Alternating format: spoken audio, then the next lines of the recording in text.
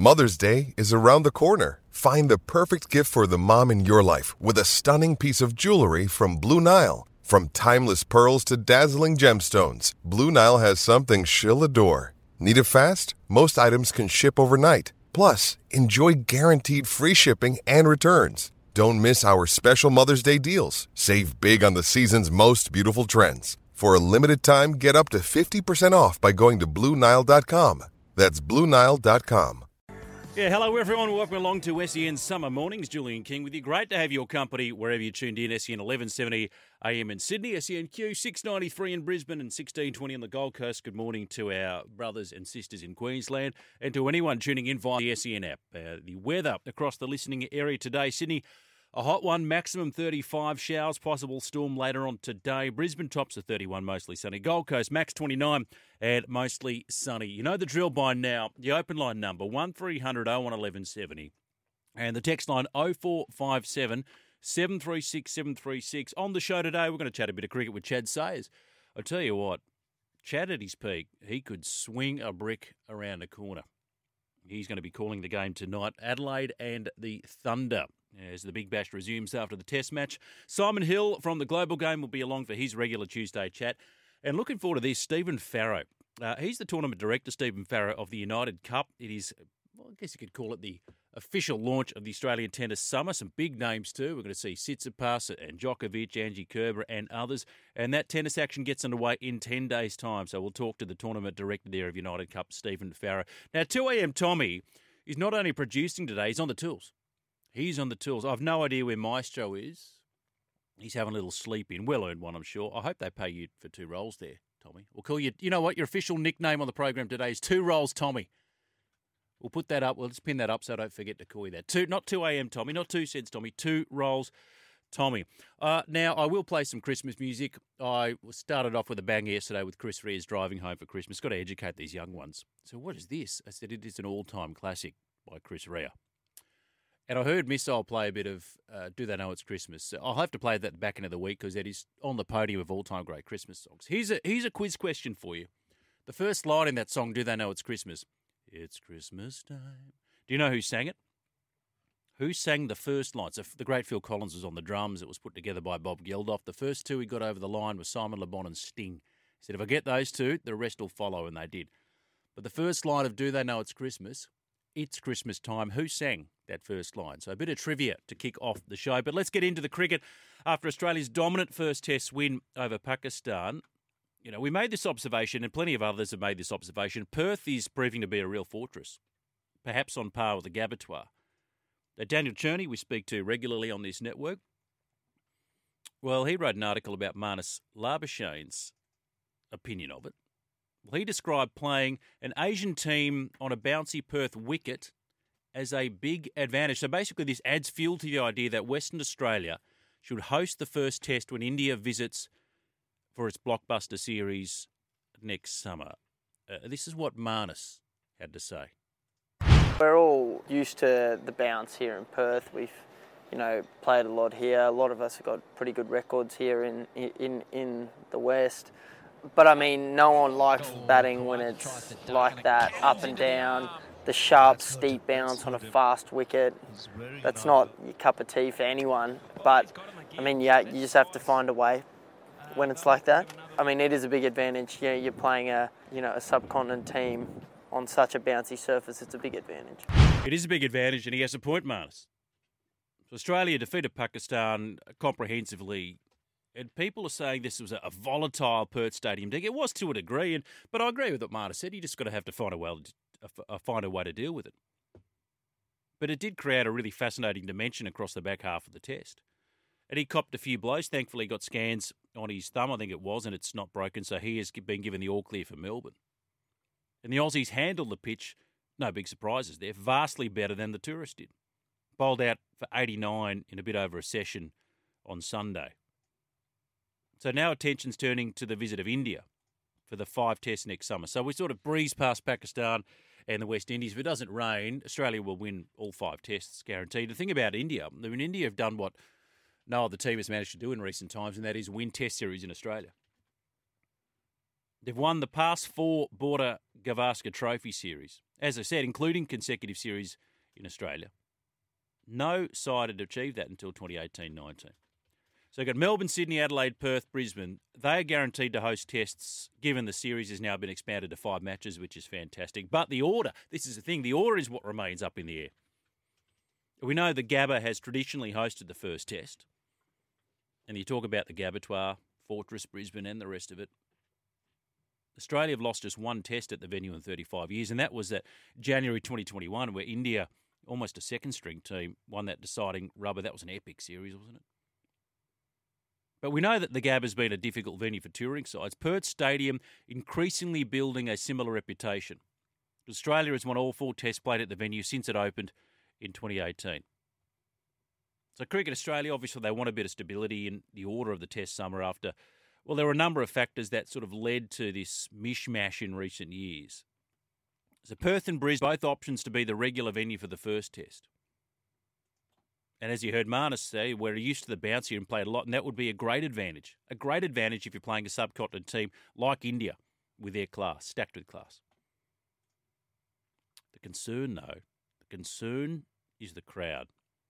So they go, okay, it's actually a pretty good crowd, relatively speaking. 59,125 through the gates over 4 days. That was a record for an Australia-Pakistan test in Perth.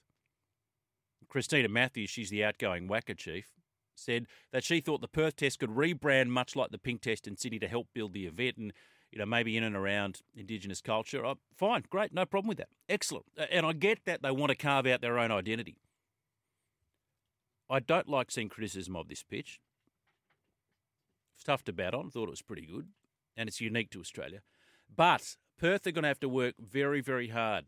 And they're going to have to get more people to turn up. As I said yesterday, it was a Sunday, gorgeous weather, no Saturday sport on, a chance to see your side win the test match, a chance to see Nathan Lyon become a member of that exclusive 500 club. They couldn't even muster 10,000. They couldn't. It's use it or lose it. And further to that, this was really fascinating. The Nine papers have crunched a few numbers this morning. Projected figures show Perth is expected to bring in millions of dollars less than Melbourne, Sydney and Adelaide over the next 5 years in a blow to its bid to host the pre-Christmas test every year. Combined projected revenue of $60 million for the Boxing Day test and New Year's test shared exclusively with the Nine papers means the MCG, SCG fixtures, they're locked in for the foreseeable future. Cricket Australia continues discussions about its schedule over the next 7 years, but it's not going to bring in the same coin. So if it wants to host the first test of the summer, well, it needs more people to turn up. So come on, Perth, pull your socks up. 0457 736 736. Speaking of Boxing Day, Australia made the one change.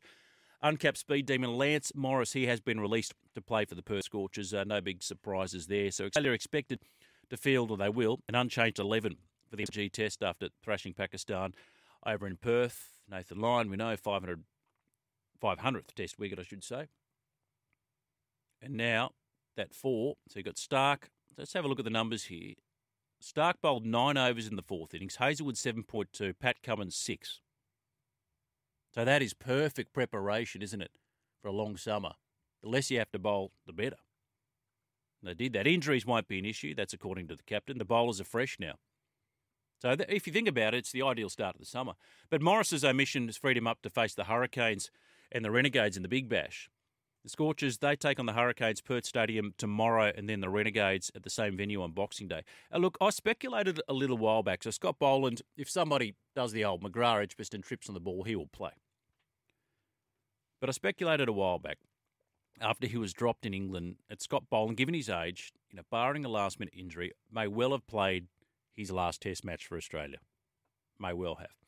Now, to Rugby League. This is the big story that came through yesterday. Michael Champs has been all over this like white on rice. Jerome Luai, it was a no-show at training on Monday, amid tensions surrounding his decision to quit the Panthers and join the Tigers. Now, Luai's representatives told the Panthers the 5/8 would not be at training 48 hours after he had informed coach Ivan Cleary and his teammates that he would be leaving his boyhood club for the Tigers at the end of the 2024 season. Sources with knowledge of the situation who requested anonymity to speak freely, we read that a lot now, don't we, in the papers, said Luai needed time away from the club after the Herald on Saturday broke the story of his forthcoming departure to the Tigers. Now, he has not requested a release, Jerome. Although, and this is interesting, and I want to get the thoughts of Panthers fans, Tigers fans, and rugby league fans for that matter, his no-show could prompt the Tigers to push for his immediate transfer to Concord. Surely that's not going to happen. It doesn't hurt to ask, mind you. And then that would hinge on Penrith agreeing to release him. I don't see that happening. Luai being willing to leave as well. That would be the other thing, of course. And then the Tigers would have to find the cap space this year. They'd have to meet about 780K. So Luai was at training on Saturday. He was planning to sign a mammoth 5-year, $6 million deal with the Tigers. Then, of course, he had to break the news to his teammates and link up with Benji that he was going there. Luai then left Penrith's training facility more than an hour before his teammates. Now, the Panthers scheduled to train until Wednesday this week. Luai decided not to rejoin the group on Monday. Unclear yet whether he will return to training today. So this story, it appears, is having an effect. And with all this news swirling around Luai, let me ask you this. Does it change in any way, shape or form your assessment of the Panthers' fortunes for season 2024? Especially if, and I doubt it'll happen, he's released early. Do you think that with all this news about Luai's departure, premiership windows and the rest of it, does it bring Penrith back to the pack? Or more to the point, does it bring them back enough where they're not premiership favourites anymore? And, of course, it's not just Luai. Crichton's gone. Lenu's gone. But I, amongst many others, thought that maybe this is the year, because no one does 3 in a row. They haven't done it since Parramatta in the early 80s, but they did it. And they did it without your Kick-Hours and your Chorus-Hours. And they found a way. They are that good. They had big chunks of last year when Luai was out with that shoulder injury. Cogger filled in, and even for a large portion of the grand final. And Cleary seized the day, seized the moment. They did it without Luai. So nothing suggests to me that as much as Jerome's an important part of that side and is, as Jimmy said, the CEO, the Chief Energy Officer, and they're one of their favourite sons, they've proven they can do it without him. 0457 736 736. The West Tigers. I feel like we're discussing the Tigers every day. Not bad. Is that disproportionate? They were last year. Last 2 years, the Tigers. And it's West. But they're a very popular club. Go the mighty Tigers. Anyway, the roster overhaul continues to gather momentum at the club as they brace for the departure. Now, this is interesting, of winger Junior Tupu to the Dolphins. And now we thought maybe this was on the back burner. Have rekindled, by the way, their interest in a swap deal involving Justin Olam and Sean Blore. This is in the telly today. And they're growing increasingly confident that they'll be in a position to confirm the signing of Jerome Luai in the coming days. A huge boost for Coach Benji Marshall. So Junior Tupu's in the final year of his deal, attracted significant offer from the Dolphins. And apparently he said he's going to accept it. And now he's going to be another one to add to that pile of just wait for the 10-day contracting window, the cooling off period and the rest of it. They wanted to keep him. I know they're fans of him, but they're unlikely to engage in a bidding war. He's only 21, so he's got his best footy ahead of him. Also, by the way, attracted interest from Canberra. And this is a thing. I love this. Has been linked with the Sydney Roosters. Let's get another winger on the book, shall we? Get another Tupu. We've got Joey there. We've got Dom Young. Yeah, that's okay. It's just, no, Roosters. Not to mention that you're getting a star Wallaby winger for 2025 as well. So buggered if I know if he was to go to the Chook pen where he would play, but it is what it is. The Dolphins, anyway, they look to have won the day. Face a nervous couple of weeks, given he's, as we said, well within his rights to renege on any agreement over the next fortnight. So, here we go. He's a good player, Junior Tupu. They lost Tommy Talau, who I think could play. I know a few Tigers fans wanted to keep both of them. Look, there's always collateral damage. You've got to move the furniture to accommodate someone like Luai. I hope for their sake that they made the right decisions. We spoke to Nathan McAndrew on the program yesterday. The Thunder taking on the Strikers tonight in Adelaide. As mentioned, we'll catch up with Chad Sayers, who's part of that call there. One man who won't be there for the Sydney Thunder is their coach, Trevor Bayliss.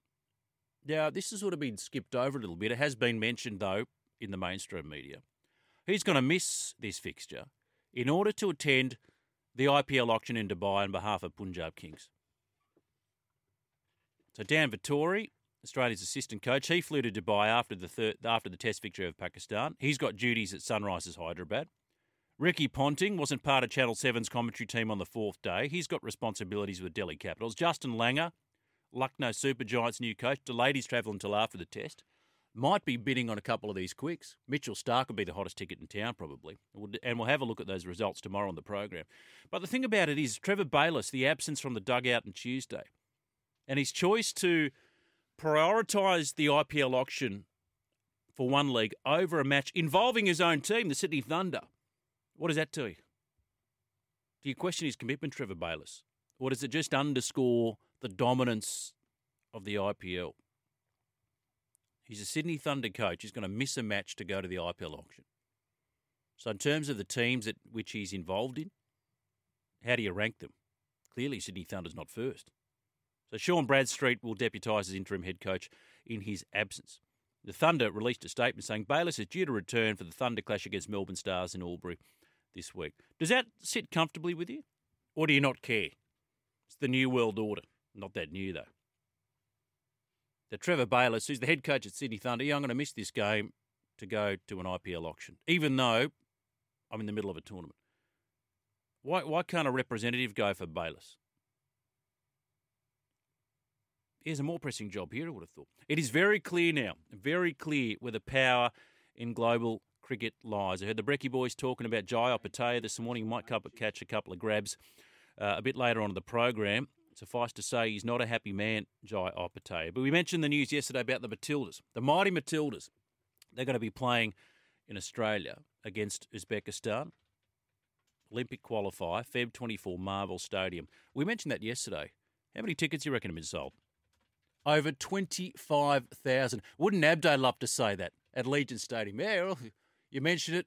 Float the tickets and sale for one day, 25,000. I mean, they're not even at 20 at the moment, I don't think. So in light of that, what do you reckon the hottest ticket in Australian sport is? Is it the Matildas? Is it the AFL NRL Grand Final? Is it a State of Origin decider? Everest, Melbourne Cup, Australian Open Final, I think would be right up there. Bathurst F1, have a think about that. And, think of it in line with your personal preferences and the sports you love the most. Hottest ticket. You can only afford one ticket to see any event, and you can imagine your teams in the grand final just to nudge you. You only got enough cash to purchase one ticket to any event in Australia. What is the hottest ticket in Australian sport at the moment? 0457 736 736, the text line number. And on this day, 1997, was the official end of the ARL Super League War. Spanned almost 1,000 days, comes after the 40-man New South Wales Rugby League. Anyway, it's basically smoked the peace pipe with Super League. What are your memories of that time? One of my memories of that time was firstly the great Dragons half Noel Goldthorpe, who'd left St George Illawarra, played in the Tri-Series. But one of my memories was, I think it was Matt Adamson who, got caught up with the whole, in Live Golf, they go, it's a once-in-a-lifetime chance to grow the game and to spread the word, spread the gospel globally. He said, I want to walk down the street of any country in the world. Everyone knows who Matt Adamson is, or words to that effect. They go, whoa, just cool your jets there, buddy. Cool your jets.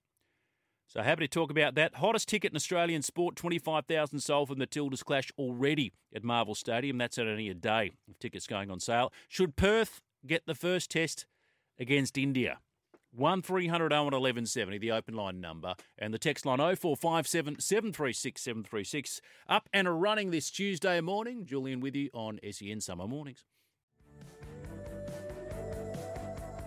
Jules with you, Summer Mornings, 0457 736 736. Going to talk a bit of cricket with Chatty Sayers shortly on the program. Mystery Man, good morning to you. How can you give Perth the first test ever again after those crowds? Some people are asking the same question. And this one here, Dragon Boy from NZ. Good morning to you, Dragon Boy. My understanding is the ICC blocked playing in Perth. Are you talking about India, the BCCI? The Indian team refused to play there, and like everyone else, we bend over to them and accept. Well, that was when, before they had a 5-test series, so Sydney, Melbourne, Adelaide will get 3, and the question is who gets the 4th. And I remember at the time, and it's fine now because they've moved to a 5-test series, but Kevin Roberts, who was the CEO of Cricket Australia at the time, basically rationalised it like this. He said, look, if Perth received the India test, it would mean that Perth would have hosted 2 England tests and 2 India tests over the 8-year cycle for a total of 4, whereas Brisbane would have only hosted 2. So that would have created an imbalance over the cycle of the Future Tours program. In the national interest in ensuring we take high-profile test matches to cricket fans in Queensland, it was a more well-balanced solution. Assuming, of course, that we get full crowds in play, that's when the schedule was determined. So that's what he thought at the time. The decision to give it to Brisbane over Perth, that's the official line. Who knows how much of a protest they made. But the more balanced solution was to play the India Test in Brisbane, meaning over the 8-year cycle it would see Perth hosting 3 tests against India and England, and Brisbane also hosting 3 tests against India and England. So hopefully that clarifies it for you there, Dragon Boy. Just with regards to who sang the first line in Do They Know It's Christmas? Morning, Jules. Was it George Michael, said Nick. No, it was not George Michael. He was part of it, but it was not. Who sang the first line? Do They Know It's Christmas? Hottest tickets in town, talking about that. Matilda's 25,000 already they've sold for that game against Uzbekistan at Marvel Stadium in February next year. Ticket to an NRL Finals game at Shark Park, says Stewie from Cronulla. It is more state-of-the-art than Optus Stadium. You'd probably get more fans there, wouldn't you? Like, if you jam-pack Shark Park, what do you get, 17,000? Less, Tommy? 15? 15? Well, they got 9. They didn't even get 10 for the final day of the test match. Not only to see Australia win, but to see the GOAT take his 500th. They couldn't get 10,000 there. So you'd get more at Shark Park. And further to that, Stewie, the venue looks full. And Christina Matthews, by her own admission, said, well, if this was at the WACC, it would have looked a lot better on television. True that. Dan, probably watching a Tim Tszyu fight in Vegas. Well, just on that, we've also got Nom here. Jules, hottest ticket in town, says George from Brizzy. Tim Tszyu, Jamel Charlo. That'll be right up there. That'll be right up there. Dan suggests for a Christmas song, the Pogues Fairy Tale of Christmas. We'll see. We'll add it to the list. We've only got 4 more days. Don't know what I'm deciding on today. I'll have to wait and see. And I'll play it after 11 o'clock in New South Wales and after 10 o'clock in Queensland. Jules, I'm a traditionalist, says Stingray. A 5-test series in Australia should be ordered Brisbane, Adelaide, Perth, Melbourne, Sydney. Okay, but getting 3 tests in, though, Stingray, before Boxing Day is a tall order, isn't it? Adelaide traditionally used to have the Australia Day fixture.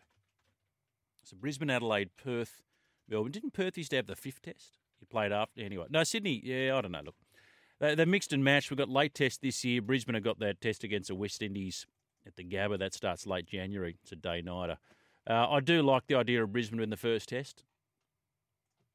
But again, these things are all a movable feast, Stingray. Do you think the Dragons should take back Sullivan on a lesser contract to fill the 5'8 spot, 58? Now that Jerome is more likely going to the Tigers next year, says Steve from Narellan. Oh, look, I don't know. Think about Sullivan, and I've got to get at the headlines. $500,000 a year, dicey hammies. I understand that they needed to clear the decks to free up some cap space.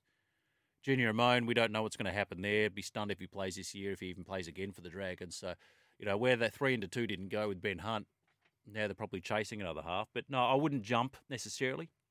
Look, it depends. At the right price, maybe. But that's a long way down the track. Let's get to these headlines. Great to have your company this Tuesday morning. Well done to Wardy and to Greg. The first line of Do They Know It's Christmas was indeed sung by the great Paul Young. And 2-year-old Tommy today is looking at me and go, who the hell is Paul Young? No relation to Brad Young. Do you know who Brad Young is, 2 a.m., Tommy? We've got to school these people, don't we? You don't give me a thumbs up now like in all of a sudden it just the penny dropped and you figured out who it was. Or Sean Young. 2 Australian cricketers. Let's go to another Australian cricketer. Chad Sayers is on the line right now. He'll be calling all the Big Bash action tonight between the Strikers and the Thunder. Morning, Chad.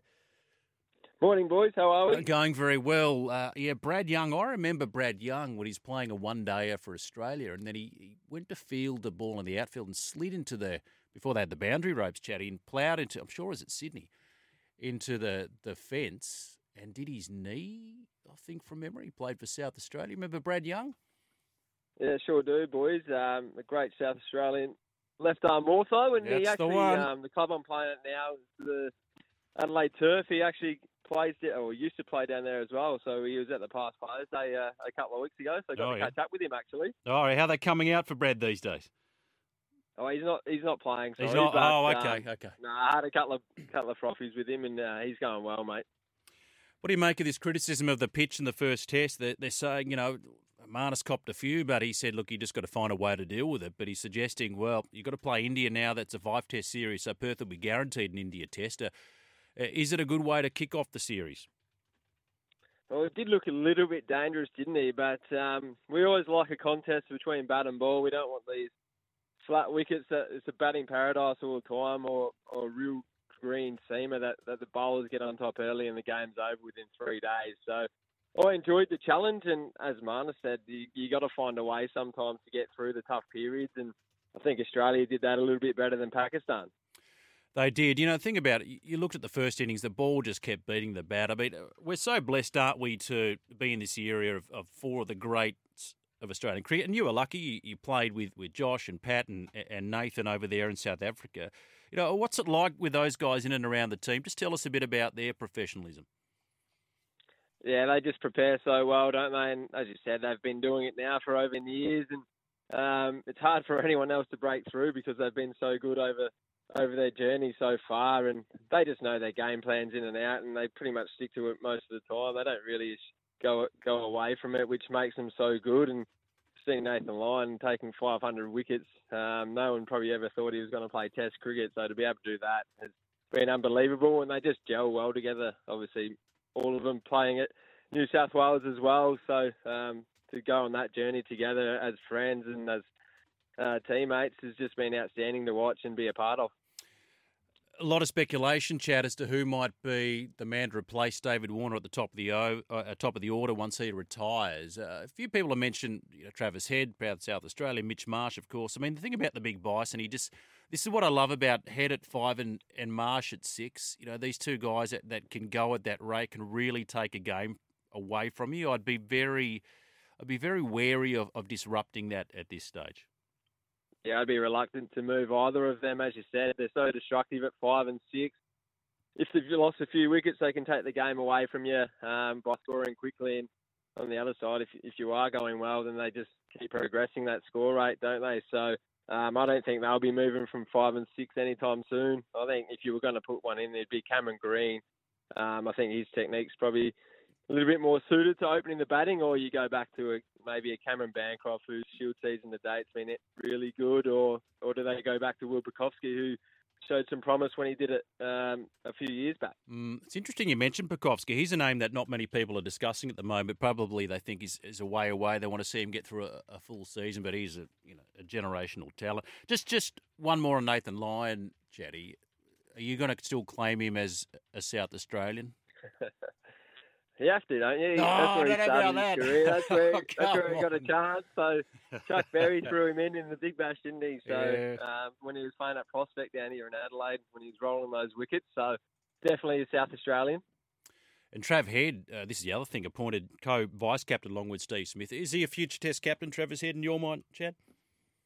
Yeah, I think he's born and bred to take over Paddy Cummins when the time comes, whether it be in a couple of years or 5 years' time. But his leadership has grown ever since he got thrown, I guess, in the deep end in South Australia when he was appointed captain at a young age. So he's had a lot of people around him which have helped him along the journey. And I think it's just some great recognition for him to be able to have that VC next to his name. And as Paddy said, he's probably been a leader in that group for a long time now anyways. Okay, so you're calling the Strikers Thunder game tonight on the SEN network. Unfortunately, had a bit of rain, so you couldn't get your season underway against the Brisbane Heat. Give us a quick weather update. We're going to get some play tonight, Chad? Yeah, the weather has been horrible, boys, actually, as it has been around the country. Yeah. But, sun's shining here in Adelaide at the moment. A little bit windy, but definitely will be on tonight. Yeah, so it was a bit of a false start, as we mentioned, that torrential rain. Matty Short, it's not often we get a couple of shorts, I think, at the top of the order, but how you place the Strikers this year? Of course, Rashid Khan, the bigger mission. Yeah, I think they might struggle a bit, boys. I just don't think they've got that X factor in their side at the moment. As you just said, Rashid Khan's out of the side, so that's a massive hole. And their spin stocks take a hammering. They've got Cameron Boyce, who's season campaigner, but other than that, they've just got some part-timers. So they'll be looking at Brendan Doggett and Wes Agar to really head that power up with a new ball. And then as you said, Darcy Short, hopefully he can find some form. Matt Short continue his form, and they can get some runs through the middle order with Chris Lynn. Yeah, Darcy's an interesting one, isn't it? He played for Australia and so destructive, and I don't know, his form just in recent times seems to have fallen off a cliff, and I hope for his sake, for the striker's sake, he can refine it. You know, the wheels came off Adelaide last year. I think they lost, their last 4 or 5, didn't they, to miss the finals. The Thunder's an interesting one. They'll look at that game against the Heat and Monica thing, and we bottled that. You know, we're right in that chase, but they've recruited nicely, haven't they? Cameron Bancroft, we mentioned there, a bit of experience, and, you know, Ollie Davies and Alex Hales, a real talent. In terms of winning the bat flip tonight, Chad, are you likely to chase in Adelaide? I think it's a pretty good chasing ground under lights when the dew, a little bit of dew sets in. It's obviously the ball comes onto the bat a little bit better. So if I was Matt Short and winning the toss, I'd be chasing. But obviously runs on the board in the 2020 and get the pressure on the batting side is a huge advantage as well. Well, I think what you're praying for as an Adelaide Strikers man is a repeat of last year's match when the Thunder got rolled for 15. Not sure we're going to see it. It was just one of those freak things, wasn't it, where you can scarcely believe what you're witnessing. But strange things happen to the game of cricket. Oh, I wanted to ask you too, not much has sort of been mentioned about this, but Trevor Bayliss, who's the Thunder coach, Chad, is not going to be there tonight. He's got to scoot over for the IPL auction. So Sean Bradstreet's going to deputise. I mean, look, it's very clear where the power in global cricket lies, but does that sort of thing sit comfortably with you, that he's prepared to miss a game to go to an IPL auction? Oh, I think he would have sat down with the Thunder hierarchy before the season had even started and probably put that date in the book that the IPL auction was on. So I think, obviously, you know where your bread's buttered, don't you? And the IPL is definitely the number one competition going around at the moment. So for him to miss the game, I don't think it's going to really matter that much. As a coach, you can't really do much once the game started, can you? So he'd have his plans, and with the captain and the players in place already, and hopefully they can go out and execute, and he comes back and the Thunder have a win next to their name. Well, yes, for me being a Thunder fan, hopefully. I'm sure a Strikers fan, you know, saying that to be kind, of course. But, hey, listen, you've got the WBBL title wrapped up back-to-back, so how about you give this one to us and you can keep that. Deal? No, I think the Strikers, hopefully they can get a win on the board. But, I just hope for a good game of cricket. We've got some high scores, don't we? I don't think the Big Bash has started overly that well with the excitement factor. So hopefully we can see some boundaries and some big scores. Yeah, that's all we want at the end of the day is a contest. The Strikers and the Thunder tonight, Adelaide Oval. You're part of the call. Catch it live right here on SEN. Thanks for your time this morning, Chad. No worries, boys. Thanks for having me. Cheers. 0457 736 736. There he is, Chad Sayers. Proud South Australia. Gee, he could swing it. I'd love to see a bowl-off between Chad Sayers and Megan Shute to see who can swing the ball even more. 1300 01 1170, the open line number. Happy to take your call. Breaking back with more Summer Mornings. So, a tweet by Cody Kay, former home and away star. Shane Richardson, when asked about whether they're trying to get Jerome Luai early, no comment. Do you think no comment's more incriminating than giving a comment? Because if you weren't, wouldn't you just say no? If you were, well, maybe there are sensitivities around it, you'd say yes. But if you weren't, definitively not, you just go, no, that's ridiculous. He said, no comment. Warriorholic, Paul Young sang the opening line, Jules, to Do They Know It's Christmas. People might recall his songs Every Time You Go Away and Love of the Common People, that's right. And I'll add to that list, Warriorholic, Wherever I Lay My Hat, That's My Home. There was a version of that, Wherever I Lay My Hat, That's My Hat stand. Haven't thought about him in years. We'll play a bit of Paul Young today, Warriorholic. Every Time You Go Away, I was singing that in the ad break. Tommy's looking at me quizzically, and it's one of those tunes where you put your arms up in the air and then move them side to side every time. You know what I'm talking about. Now, Tim Gossage, proud West Australian, you've heard him on the SEN network, spoke to Sammy Hargraves, an SEN, our sister station in Melbourne, yesterday, 11:16, defending the Perth crowds. Have a listen to his rationale and tell me whether it's valid or invalid. Very disappointing, very disappointing, but 33 degrees, the beach. It wasn't school holidays until the Friday. Thursday was still a school day. Oliver was doing his thing. Wildcats, who we love on SEN more than we do, 12,500 went. Eagle Bay, Margaret River, Broome was calling. and it was Pakistan, mate. I'm sorry. I know we all want the fairy tale, but it was Pakistan. And there was only Mitch Marsh. You know, if we throw in if Lance Morris had been there and they'd given Green a game, maybe Bancroft. What about Nathan Lyons' 500th wicket? There was 9,000 there. Yeah, and you know what's sad, man? Because he's the great West Australian. You know that now because he's he's got the West Australian connection. His wife's from WA, so we love it. We love him. Oh, clearly. But but I love Nathan Lyon, but dime a dozen that type of record. There's only two other Aussies that done it. Their names are Warren and McGrath. Yeah, I know, but that's the bronze medal, mate. It's the bronze medal. You know what I mean? Like if it was for the gold medal, it had a bit of a bigger build-up. There's no shame, Warren, mate. No shame, Warren. Look, to be fair to Tim Gossage, a lot of that was said tongue-in-cheek. I love that. Oh, because they're all watching Ollie's last ride. Didn't Basil Zemplis tweet a picture, and it wasn't actually a picture of a massive crowd watching Oliver? It was a piss take. Perth Wildcats. At end of the day, Sammy Hargraves is right. Yeah, he's a good operator, Sammy. Good man. Nathan Lyon's 500th wicket. Chance to see Australia with 9,000. And they go, but it was only Mitch Marsh. I mean, so what? It's the Australian cricket team. If Perth don't want it, then just bloody secede, get your own currency and bugger off and leave the rest of Australia. Oh, we had the beaches calling. Pretty sure Melbourne's got pretty sure Sydney has a beach. Pretty sure Brisbane has water during the summer, which can be an attractive proposition, no doubt. Do you honestly buy that? Thank you, Tim. Thank you so much. 0457 736 736. Bad management, Jules, by the Panthers. Didn't have Jerome signed. Maybe could have kept Crichton if Jerome was leaving. I think Crichton is the best centre by far. Loves an intercept, the best defensive centre by far. The best player they will miss, says Jeff. Look, no, they couldn't have kept them all. That's the problem. Salary cap punishes success. It wasn't Paul Young. So now they're coming out of it. Yes, it was Paul Young. Thank you, Scott from the Gold Coast.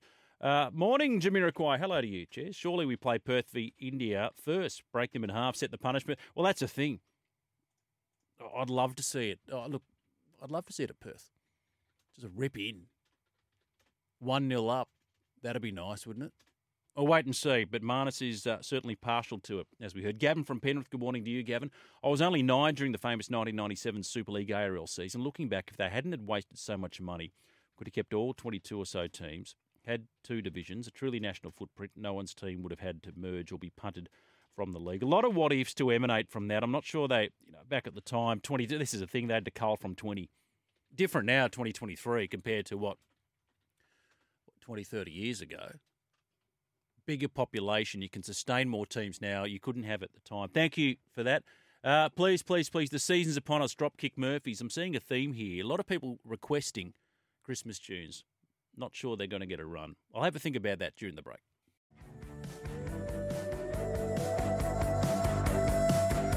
Welcome back to the second hour of the program. Julian King with you on SEN Summer Mornings. Good morning to our friends and colleagues in Sydney, tuning in via 1170 AM, in Brisbane via SENQ 693 and 1620 on the Gold Coast, and via the SEN app. Going to catch up with Stephen Farrow very, very shortly to talk United Cup tennis, some big names, and I like the idea that it is a mixed event.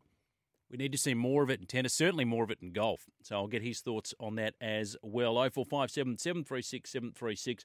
Kramer from Brisbane. Hello, Kramer. Test cricket up here. We're all at beaches and lagoons, swimming pools because of the heat, but Big Bash on at night when it's cool, are packed out. We got a day-night test match against the West Indies coming up, Kramer. So I'll see if that logic still flies at the back end of January. Dave from Capalaba. Good morning to you, Dave. JK, it's an unfair argument to say people turn up to Sydney and Melbourne for the cricket. Change those tests so they don't fall during the standard 2 weeks people get off during Chrissy, and see if they still get similar turnouts. I think they'd still get a better turnout than what you'd see in Perth. Now, Curto, why are you so grinchy this morning, Curto? No Christmas songs, please, Jules. I have to. The tribe has spoken. It's get festive. It's a Christmas week, and I like it. In fact, I love it. So we'll play a song to lead the next hour of the program. I don't know what yet. Having said that, not to give myself a rap here, but Chris Ree's driving home for Christmas. I set a very, very high benchmark yesterday on the program, to the point where 2AM Tommy's now got it in high rotation. So when his Spotify rap for the year 2024 comes out, that's going to be in his top 3 most played songs. Guaranteed. Nice to hear from you, Curto. McHugh, to be fair to the Brisbane crowds, they only used to go out on Friday night, 8 p.m. Thank you, McHugh. Marco. Jules, the only good memory I have of Super League and all those years ago was seeing the end of it. did nothing to improve rugby league in any way. Long may Super League be forgotten. Yeah. Look, the thing about it is it was perhaps a circuit breaker. People likened it or compared it to World Series cricket. Getting the players to be paid what they deserve to be paid. And I've got no problem with that. I just hate to see rifts in the game. I really do. And I'm glad they came back together. Now, I heard the Brekkie boys talking about this morning, and they spoke to Aussie boxing world champ Jai Opetaia, who, as you know, you may have seen this story, blown up at the IBF. He's forced Jai to vacate his cruiserweight belt after he decided to take a huge payday in Saudi Arabia, $670,000, to be honest. And Ben Damon reported that he's going to land, so $670,000, so US $450,000 for taking part in a blockbuster card in the Middle East on December 23. He's going to take on England's Ellis Zorro. Reportedly has more than $2 million coming his way in a 3-fight deal that's in the works with the Saudis. Fighting on the Day of Reckoning card also has Anthony Joshua, Deontay Wilder, Joseph Parker, Daniel Dubois. It means snubbing the IBF's mandatory title defence against Maurice Breedis, is that how you say it, who Opetaia beat last year to win the belt, despite suffering a broken jaw in 2 places. So Breedis was reportedly happy to allow Opetaia to fight Zorro first, but the IBF refused to back down, would have stripped Opetaia of his title if he fought Zorro. And he's filthy. He's absolutely filthy. He's currently training in Saudi Arabia, Jai Opetaia, head of the bout. So they left me with no choice, you know what I mean? A massive card I can't say no to, so they stripped me. Was it unfair? Or is this the case of kind of the Live PGA split all over again? It's okay if you want to go, fine, take the cash, but as it stands, mandatory challenger, you've got to just bide your time. There'll be smarter minds out there that follow boxing a bit more closely than I do. You may have a thought on that. Now, parents, have you got young kids out there, do you do the elf on the shelf? So I've been doing it with my 8-year-old son, Noah, who's sort of clued on that as mum and dad, and my 4-year-old daughter. And they spring out of bed in the morning. They don't say good morning. The first thing they do is jump out. I want to see what the elves are doing. And the other night, we forgot to move them. Any parents out there that do the elf on the shelf that, you fall asleep or whatever, you get caught up or you're tired and you just forget. You forget to move them. I did that. And I felt like such a bad parent to the point where I had to kind of, make an excuse. Oh, you must have touched it. I know, because you kids were yelling and fighting yesterday and Santa doesn't like that. And the elves report back, so therefore they didn't move. It is hard being a parent. It's really hard being a parent around Christmas time. And the elf on the shelf, and Tommy was saying, it wasn't a thing in his day. Certainly wasn't a thing in my day. So I'm trying to think when it sort of started to become in vogue or popular, maybe the last few years. The elf on the shelf. And some people get really, really creative with it. You jump online and look at some of the pictures. Very, very clever. And you literally run out of ideas. So that's another reason I'm counting down the days to Christmas, so I don't have to then think about what to do with these bloody elves. Although what we did last year, we've got to find a better way to stash them because we put them at the top of the hallway cupboard. My son saw it ajar and goes, "What's the elf doing there, Dad?"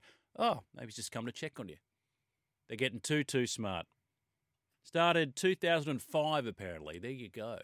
I wasn't aware of it until probably 3-4 years ago. It must be, I'm assuming it's an American trend, but any parents out there, do you do the elf on the shelf for the kids? And have you ever forgotten to move them one night? As if we don't have enough on our plate, we've got this to contend with. Please no Christmas songs, says Tony. Not everyone here follows an imaginary figure. Think about that, Tony. I mean, yeah, Christmas has obviously Christian origins, but in a sense it's a secular celebration too, is it not? I'm not particularly religious, but I love it this time of year. It's a time of coming together, a family, of giving, generosity of spirits, all of those things. And if you must do a Christmas song, how about Six White Boomers? Curto, now you're taking the you-know-what. You know we can't do that. Oh, you know what I will do, though? I did say, and I did float it last week, I reckon Santa never made it into Darwin. I'm probably going to have to play that. In fact, I will play that at some point this week. And I want to get your thoughts as well. The hottest ticket in town off the back of 25,000 tickets sold for the Matildas. And that's a beautiful thing. I mean, hear all those football aficionados say to the politicians, we're keeping our receipts. It's all well and good to rock up, to wear the scarves and say, we love this team, but they're not to help the growth of the sport in this country once the lights go off and the carnival rolls on. But the interest has certainly not waned and not dimmed in the Matildas because off the back of their FIFA World Cup success and that incredible run, well, every time they play, they're getting huge numbers. And you might say that it's the most marketable team in Australian sport at the moment. Hottest tickets, 0457 736 736 is the text line number. Speaking of hot tickets, I reckon United Cup. There is a really hot ticket. If you love your tennis, and you know tennis, not just cricket, but tennis is synonymous with summer in this country. It runs from Friday, December 29 to Sunday, January 7, a mixed team tennis event. It's going to launch the Australian summer. And I'm pleased to say that the tournament director, Stephen Farrow, is on the line right now. Stephen, good morning. Good morning. Pleasure to be with you. Thank you so much for sparing some time. You know, this is great. It's funny, I was driving into work this morning and I saw one of the posters on the bus stop saying, Stefano Tsitsipas and Felix the Canadian. So some big names coming down under for this. Oh, absolutely. I mean, this is a magnificent event to kickstart the Australian Summer of Tennis. Like you said, we've got some of the biggest names in world tennis coming to compete for big ranking points, big prize money, but above all, it's for national pride. It's 18 teams spread across 2 cities in Perth and in Sydney. And as you said, I mean, in Sydney, we've got Stefanos Tsitsipas, we've got Maria Sakkari, we've got Alexander Zverev, Angelique Kerber, Casper Ruud. There are so many big names coming to play tennis here, which is really, really exciting. Just tell us a bit, Stephen, about the history of it. So did this replace the old ATP Cup, did it? It did. It replaced the old ATP Cup. Obviously, the ATP Cup was purely involved the men. Our longer-term plan at Tennis Australia was always to evolve that event into one in which both the women and the men could come and compete in. And it really reflects the United Cup, something that's truly special about tennis, which is that it is a sport that is played at the very highest level by both male and female players. And to be able to bring those players together and have those fantastic combinations like Zverev and Kerber for Germany is really exciting and really showcasing something that's not just special about tennis, but also just more broadly in the landscape. I mean, that opportunity to offer that platform for equality is really important. And it makes for a brilliant, unique tennis event. There is so much appetite for a teams event in tennis, in what is, as you know, Stephen, a highly individualised sport. You know, we had the Hopman Cup here for a long time, which was it's a good way to start the new year, especially if you had a bit of a headache, I suppose, on January 1. There had been a bit of criticism about the changes to the Davis Cup in Australia, having lost that final. But is there a buy-in from the players for these sorts of teams events? Absolutely. The players love playing teams tennis. If you look at tennis more generally, recreationally, people love to play as part of the team anyway. I mean, that's what people are playing in the clubs around the country. And players are no different. A lot of these players would have played together when they were much younger and on sort of travelling tours and in teams and all that sort of thing. So really it's sort of bringing them back together. As you say, tennis is very much an individual sport, but for a player to be able to play in that team environment is special, but also very special to play for your country as well. We saw last year in this event, I mean, I remember seeing at Ken Rosewall Arena, we had Greece against Italy in the semi-final, and the level of the intensity of the match when Tsitsipas was playing Berrettini. You have pretty much a full house here in Sydney, and it just matters that much more when you're playing for your team and when you're playing for your country, and that's something very unique that the United Cup offers, and it's a very, very special aspect of this tournament. Yeah, it's a lovely tune-up for the Australian Open, of course, and a chance for these players to get acclimatised to what we know are extremely hot conditions in Australia. What I love about this, and we don't see enough of it in tennis or golf for that matter, is the mixed element. The mixed doubles? Yeah, it's great. It's great. And to see the very top players playing mixed doubles is not something that you normally see in the tennis calendar. With one eye this year, of course, and 2024 leading to the Paris Olympics as well, when a lot of the top players will play mixed. I mean, that adds an extra element this year, those United Cup combinations. But when else would you see the likes of Novak Djokovic play mixed doubles? He's been playing with Olga Danilovic of Serbia. When would you see Zverev play with Kerber, Tsitsipas play with Sakkari? It doesn't happen very often. And to see those stars of the sport on both the WTA and ATP tours competing together is something very special. And this year we've evolved the United Cup format as well, so it's now one men's singles, one women's singles, and a mixed doubles in each session, which puts even greater emphasis on that mixed doubles and is sure to see all the top players play because it's going to be absolutely essential to their chances of progression in this event. Correct. So, yes, we're talking about the hottest ticket in town today. This is certainly one of those. 18 countries, 9 in each city. You mentioned there one men's singles, one women's singles, and a mixed doubles match. Any thought down the track? I suppose it's tough given the time period of maybe expansion. Yeah, absolutely. But we have got a limited amount of time in that build-up to the Australian Open. What we're definitely seeing with this event is a sense of momentum behind it. You know, we're only into the second year, so we're still growing and we're still establishing ourselves. But what we're seeing both in terms of the fan reaction and the ticket sales, and also the player reaction as well. I mean, this year's player field across both cities is incredible. We've got Iga Swiatek, the women's world number one, Novak Djokovic, the men's world number one. We've got Storm Hunter in the Australian team, obviously the women's world doubles number one as well in the competition, as well as all the big names that we've talked about in Sydney. So it's very quickly established itself, this event, as one that the top players want to play. And I think that, above all else, really is the test of what we've managed to achieve in a very short space of time. So, you know, we're really excited about this year. I mean, it's a great opportunity to see some great players in action. You know, tickets for this event will be a great Christmas present, and whatever session you choose to attend, you're going to see a top player, which is something that's unique and very special about this event as well. Correct. The Australian team led by the Newcombe medalist Alex de Minaur. And the other thing I like about this too, Stephen, is that it's not an exhibition. Some suggest that maybe it has a whiff of exhibition about it, but with ranking points up for grabs, they are taking this very seriously. Yeah, I mean, it's a $15 million event. It's maximum of 500 ranking points, men's and women's. It's very important, and the players do take it very seriously. And again, the proof is in the pudding. You look at how the players competed last year in this event. You know, the Croatian team, I remember they were absolutely heartbroken not to progress. I mean, in the end, they didn't progress because they lost one mixed doubles tie because the teams were level and there was a count back, and looking at how they'd done in the competition, they were heartbroken not to get through last year. We saw here when the Greeks lost to the Italians, and I referred to it before, in the semi-finals in Sydney, there were tears, and they are very, very excited about coming back and winning the competition. This event certainly matters to the players, and when you've got massive prize money and massive ranking points on the line, it matters. But actually just that opportunity to compete for your country means it takes on that extra element. So one thing the United Cup definitely delivers is a very intense, engaging experience watching the great sport of tennis. Indeed. Friday 29th of December to Sunday 7th of January. Just go to the best thing to do would be to go to the website, Stephen, unitedcup.com.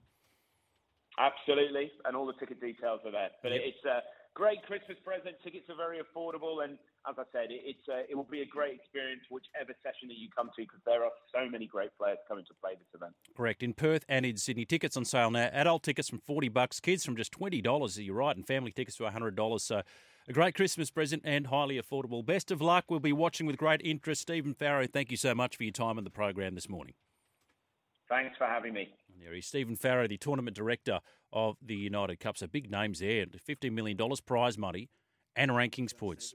So they're going to take it seriously. You think about Stefanos Tsitsipas, Maria Sakkari, Alexander Zverev, Angelique Kerber, Alex de Minaur. So big names. Big names. A nice little lead up to the Australian Open. The Australian Open final. That'll be one of the hottest tickets in town. 0457 736 736, the text line number. Sunny Coast Dragons. I've got two noms on the program this morning. I second the season upon us by the Dropkick Murphys, one of the top 3 Christmas songs of all time.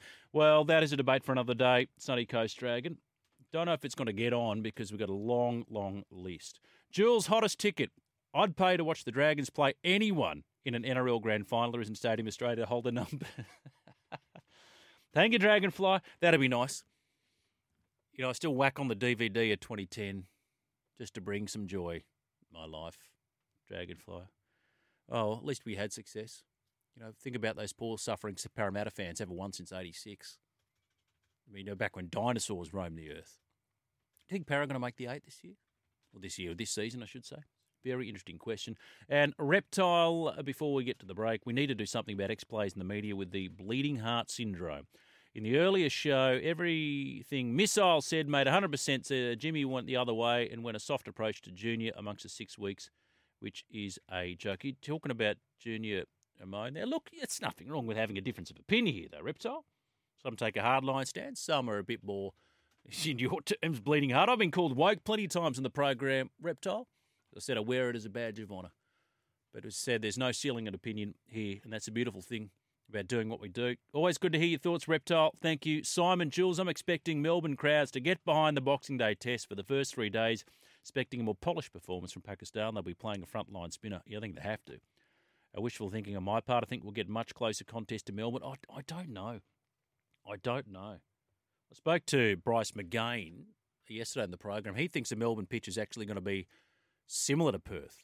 Perhaps not as variable, maybe not as dangerous, but you're going to get a lot of that bounce. Traditionally, Melbourne had always had that kind of trampoline bounce kind of pitch, but he thinks we'll see conditions not dissimilar to Perth, which doesn't bode well for Pakistan.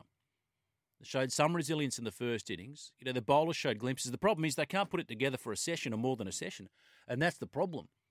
It's not that they lack ability, it's just that they lack cohesion. 1300 01 1170. Steve from Dubbo. Hello, Stevie.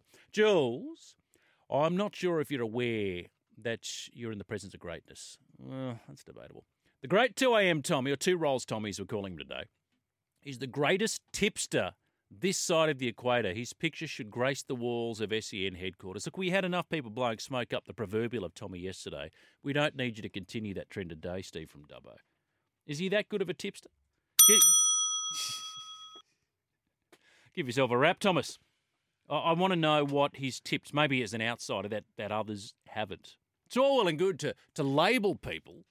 It's like saying this post is a match winner, but they don't actually win matches when you drill down into the figures. So I want to do a bit of a deeper dive into whether your suggestion that Tommy is a great tipster rings true, or whether it's sheerly or purely trading on reputation.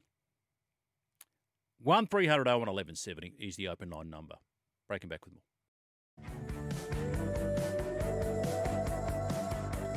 Okay, so Stevie from Dubbo's got back in touch. My bank account will suggest 2 rolls Tommy has got runs on the board. Don't worry about Para Jules. We'll be there grand final day. Stay tuned after full time to watch Moses get the Clive Churchill. I don't think even 2 rolls Tommy's going to tip that for you, Steve. I don't. Now, I did mention that when Shane Richardson, Cody Kay had tweeted this, or X'd it, that Shane Richardson, when asked about the prospect of luring Rome Luai to the Tigers early, he simply replied, not no, but rather no comment. So people started speculating. Brian Fletcher from the Panthers was asked the same question. He said, no chance. That is what I call unequivocal. So no chance. So Jerome Luai will be at Penrith this year. I know we like to speculate and talk about these things. He'll be at Penrith this year. Jules, says Paramat, I would love to have gone to any of the days of the first test. Unfortunately, I was confined to barracks with the effing virus. Effing stands for. As luck would have it, tested negative just in time to return to work on Monday. Typical. Guaranteed you'll be graced with the presence of Paramat at various days of the Indian test and the England test. Damn straight, Paramat. I know you're a patriot. Scuba Steve, hottest tickets. Taylor Swift, wife and daughter going for the weekend. Got the house to myself. That's not till what? Is it February? You'd know there. So Taylor Swift, February. You might have seen this on social media doing the rounds yesterday, if indeed you have social media. And it might have been her at a KC game cheering on Travis Kelce, her beau. And Taylor's got her left arm in the air, and somebody rather cleverly said, it's just me, does it look like she's coming to bowl left arm wrist spin? And once you see it, you can't take your eye off it, and then it's unleashed and people start putting cricket balls in there. It was very, very good. And as talented as she is, she'd probably land it on a dime too, wouldn't she? She'd be like a Michael Bevan, wouldn't she? Left arm wrist spin. That game against the West Indies, Michael Bevan. Do you get a fifer as well as a handful of runs? It was Steve Waugh said Michael Bevan, very good wrist spinner, as was Simon Kaddish for that matter. Not sure about Christmas carols, but every year at Christmas time, which is Western Sydney Eagle, I watch the Bad Santa movie. Great stuff. Yeah, it is a good Christmas movie, Western Sydney Eagle. I can't watch it with my kids, and I think you understand why I can't watch it with my kids. And from Western Sydney Eagle to Berkeley Eagle, not sure if it has the same effect on radio. If you need a good laugh, go to YouTube and type in 12 Days of Xmas, Hey Hey Red Faces. They were very un-PC back in the day. Some of the stuff they got away with and said on Hey Hey It's Saturday can't be done and said in this day and age. And Simon says, no, having no family. Oh, that's rather sad, Simon. My favourite part of the Christmas period is the Boxing Day test and the following day hot cross buns go on the... That's it. And guarantee there's going to be hot cross bun sightings. They'll go, all right, take photos at Coles and Woolies and various greengrocers, or grocery stores rather. So hot cross buns already on the shelf. The question is, they're bloody delicious hot cross buns. Why are they only confined to the Easter period? That's what I want to know. Josh Kahn has been signed as a local replacement player for the Adelaide Strikers, starting with tonight's clash with Sydney Thunder. No stranger to the Big Bash, Kahn has previously been on the Hobart Hurricanes and Sydney Sixers lists. And Rafael Nadal has shown good progress in training since recovering from a hip injury, but his coach says he's still worried about how his body will hold up for the Australian Open.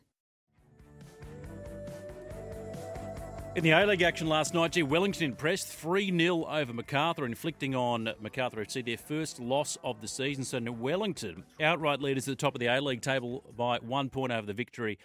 So there's 17 points. The Phoenix, a victory on 16, then the Wanderers 15 alongside MacArthur FC, and they're one. So that's the top four, and the Brisbane Roar just outside on 14. The thing about it is, and this is interesting, Campbelltown Stadium, you know the knock on MacArthur is that they don't get crowds. 4,893. You might say, okay, that's not much. It's about half of what they got to Perth for the final day of the Test match. But a Monday night, 4,893, Campbelltown Monday, does that seem high to you? Second highest crowd for MacArthur against a non-Sydney team. The highest is 5,126 back in 2021. Also against the Phoenix. Is there a swathe of New Zealanders living at that part of the world? But that's really curious. The two highest crowds against a non-Sydney team have both been against Wellington Phoenix, 5,126 in 2021, and then last night, 4,893 at Campbelltown Stadium, where MacArthur went down 3-0 to Wellington. We'll catch up with Simon Hill, the voice of football, in the next hour of the program, of course, host of the Global Game. 0457 736 736. Dan suggests that we play with English comedy, 12 Days of Christmas, hilarious and clean for radio. I'll take your word, Dan, but we'll probably have to vet it. Anyway, Kingy, are you insane? Hot cross buns are one of the most rank food products. No, Rooster Mars. I'll tell you what I can't cop, the choc chip ones. Just the classic, and the plain, the kids ones. My kids can eat currants in their hot cross buns, thank you very much. They have rather developed palates. Time for 2 rolls, Tommy, to throw that coinage on the table. Hot cross buns, Tommy. Morning, Jules, all the listeners out there. Great to be here again. Yeah, I love all varieties of hot cross buns. Normal ones, choc chip. What's wrong with the choc chip ones? No. See, I'm a stickler for tradition, as you know. I like traditional hot cross buns, the X on the top, a few of the currants or raisins or whatever you have in them.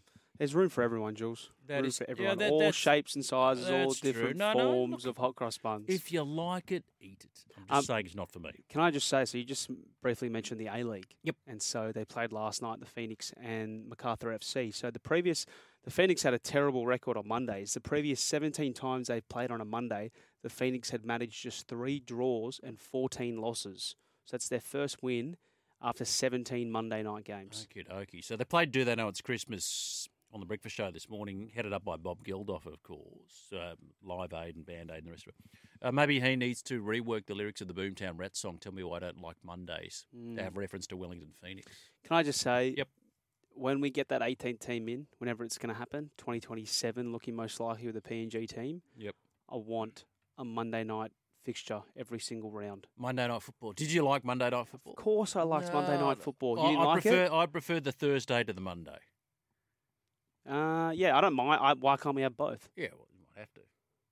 I think it would just be. I love Monday night football. It's great. I don't know. It's a Monday. For me, it's like Sunday night. That is the end of the week for me, and then Monday, start of a new week, and you look forward to the following weekend. That's how I've always understood it. I'm just thinking as well from like a bit of a selfish point of view here at SEM. We've got another game to talk about on Tuesday mornings. Yeah, I mean that's true. It's just amazing. Not that we're ever short of things to talk about, mind you. Especially during the footy season. And well, that is true. And we're speaking about the footy, and it's the 19th of December. Isn't that crazy? Jimmy and Missile spoke about it this morning about how 90% of their text was coming in about Jerome Luai. We've had a bit of mix and a bit of variety this morning, but it is amazing. And I mean, I know Kerry O'Keefe had those comments a few weeks ago talking about how, you know, the love of cricket has gone down. Yes, a little bit, but also let people just love what they love. If people love talking about footy, let them talk about footy 24/7, 365 days a year, if that's what they want to do. Correct. It was a big story. It was absolutely a big story. The rugby league lovers here on this network. The other thing, too, is that it depends what you want to talk about. So if I focus on the cricket, I tend to get more texts about the cricket. If I want to say, let's talk about Jerome Luai, I'll get a lot of texts about Jerome Luai. And then, of course, in the middle of the football season this year, we had the small matter of the Ashes. Yes, we had a stack of Ashes correspondence, and it rated its socks off. And then when we started the NRL season as well, right as that happened, it was the start of the Indian series as well in India. Yeah. And that was a calamity towards the end. Remember the sweeping sensation that happened in, what was that, the second test? Where we all just decided to sweep and lose all of our wickets. Alex Carey as well, yeah.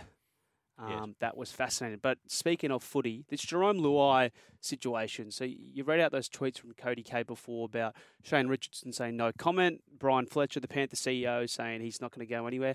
I'm just a bit. I find it bizarre how Jerome Luai misses a training session and then we just go from one end to the spectrum to the other and say, well, hang on, can the Tigers get him for 2024? Like, he hasn't said anything. Oh, No. He did say something on social media where he downplayed the story and said no pen has been put to paper. Yep. Because he's still in that 10-day cooling off period. But then to have stories, I'm not going at or criticising the journalists here. I'm just saying it's crazy how the pendulum can swing so heavily in terms of Jerome Luai missing training, Jerome Luai telling his Panthers teammates that he, by the looks of it, is not going to be there in 2025. And then so the conversation starts straight away about could he join the Tigers in 2024? Well, this is a case of people trying to read between the lines and seeing things that are not there necessarily. We don't know. But again, I will bang this door down. It is a reflection. We are only having this conversation because the NRL allows this conversation to be had in the first place. By allowing players to sign so far in advance, you are then putting the possibility out there, all right, could we get that player a year early? Could we get that player a season early, 6 months early? It makes a mockery of the whole situation, in my opinion. It is what it is, though, right? So even if Why officially, why? No, but I mean, don't want Why to go over should this it be again like because that? you know what Clint Newton's rationale is when it comes to this sort of thing. Well, if the players are allowed to, they can shore up their future. They've got a short time of the game, blah blah blah. Fine, I see it like that.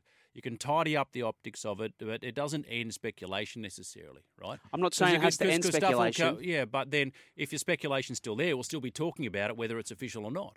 No, but my thing is, why can't you just have a ratified at an official window at, say, an end of the season? The speculation's still going to be rife throughout the season, sure, but I mean, I still don't want to have a player on my books when they've already signed for another team next year.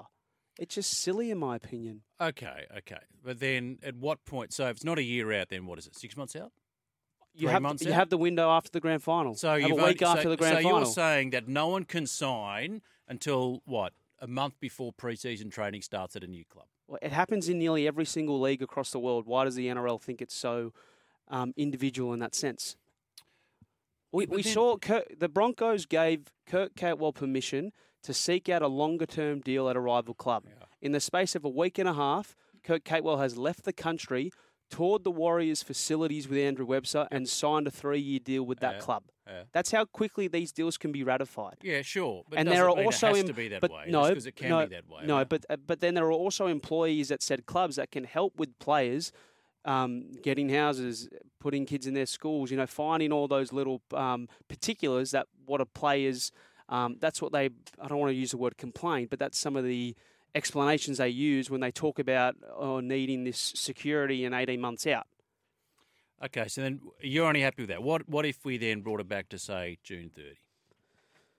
Again, I still don't like it. No, but I mean, these guys, you're telling me that all of a sudden, if you've got a player on your team, say, it could be anyone. Say it's Luke Keary. You know that Luke Keary, at the back end of his career, is signed with, say, the Dragons for next year. He's got 6 months left to play for the Roosters. You can't tell me that all of a sudden, with that knowledge, that Luke Keary is not going to do anything but put in for his club. I'm not questioning his commitment. I'm just saying it's not a good look. I don't like it.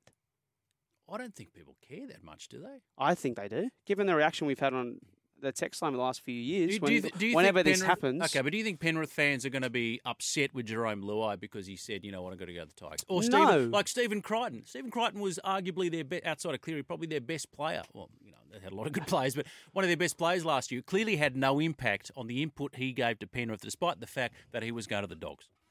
I just don't like it. I'm sorry, I just don't like it. I don't like it. Thank you, Pauline. I don't like it. 0457 736. You got a tip for us? Steve from Dubbo. Well, just waiting. He's listening to the wireless. He's got his spiral notepad and his pen ready. To provide some context, the reason Steve from Dubbo says that is because throughout the year on Sunday Crunch Time, before the end of the show, you might remember you filled in a few times. We shared out our anytime try scorers for the 2 p.m. and the 4 p.m. or sometimes the 6 p.m. games. And there were a few weeks in a row there where I got the anytime try scorer. I remember before... Was it that Titans game where Foran scored? Yeah. You said, it was a milestone game. No, that was missile. But grandfather. No, but he didn't get the bet on. No. And he's driving home, so he just scored him. It was before when the Melbourne Storm beat the Canberra Raiders 48 points to 2, if you remember that, down at Amy Park. And I said, get on Christian Welch, first try, anytime try scorer. Yeah. Jimmy Smith then looked up and down at me and said, "You're an idiot. He hasn't scored since 2020." You've never played first grade. Eddie scored the first try. Yeah. And I also got on Stefano Uto Ikamanu as well when they smashed the Cowboys a few months ago as well. Uh-huh. You like a bit of value with the I like the props crashing over. Right. That's what I like. One more thing before I go. Talking about the Perth crowds. Yep. And how much, is that going to have... Is it going to have an effect on the Sydney crowds or the Melbourne crowds? And we've said no, because crowds show up at the SCG and they show up at the MCG. Well, Stuart Fox, the head of the MCC, was speaking on SEN Brekkie down in Melbourne, and this is what he had to say in terms of how many fans they're expecting for this year's Boxing Day test. I'd certainly be hoping for some big numbers. Look, day one, you'd want to push over 70,000, day two, 60,000. So, look, I still think we can have really strong numbers for Pakistan. And the agenda ahead of Pakistan for the next 3 or 4 years is just outstanding. So there's going to be some huge patronage in years to come. That's why Melbourne call themselves the sporting capital of Australia, right? They show up for the opening of an envelope. Over 70,000 there, and what they get 9,000 on the final day at Optus Stadium. It's an iconic event. It's the day after Christmas. People want to get out and do so. I get all that, and that, to a degree, does inflate the numbers, but they're pretty decent figures, aren't they? They got just under 65,000 last year against South Africa on day one. I was part of that 65,000. It was great to be there. Yeah. The year before the Ashes and the year before that, 2020, they were both COVID affected, but 2019 against New Zealand, they got 80,000. So I think they'll get just above 60. I don't know if they'll crack the 70,000 barrier. Stephen Dubbo's back in touch. You got Stefano, first-time try scorer, and Welsh. You just mentioned that, Steve. Yeah, well done. And a Reptile, g'day, Shagger. 100% agree with Tommy. This is just the players having too much power and trying to dictate terms. Well, it's a players' association. Is what it is. I keep coming back to the example of McInnes. Well, he signed a year out for Cronulla, did his knee. Would his value have gone down if he had to sign after the knee injury? So I can see it from both sides. It's not a perfect system. There's no such thing as a perfect system. I think we've got to crack on with it. Thank you, Tommy. Let's take a break. I don't want tips from Tommy now. Keep your powder dry till footy season. Strongly suggest you take the $23 of Parramatta, though, before they firm as favourites.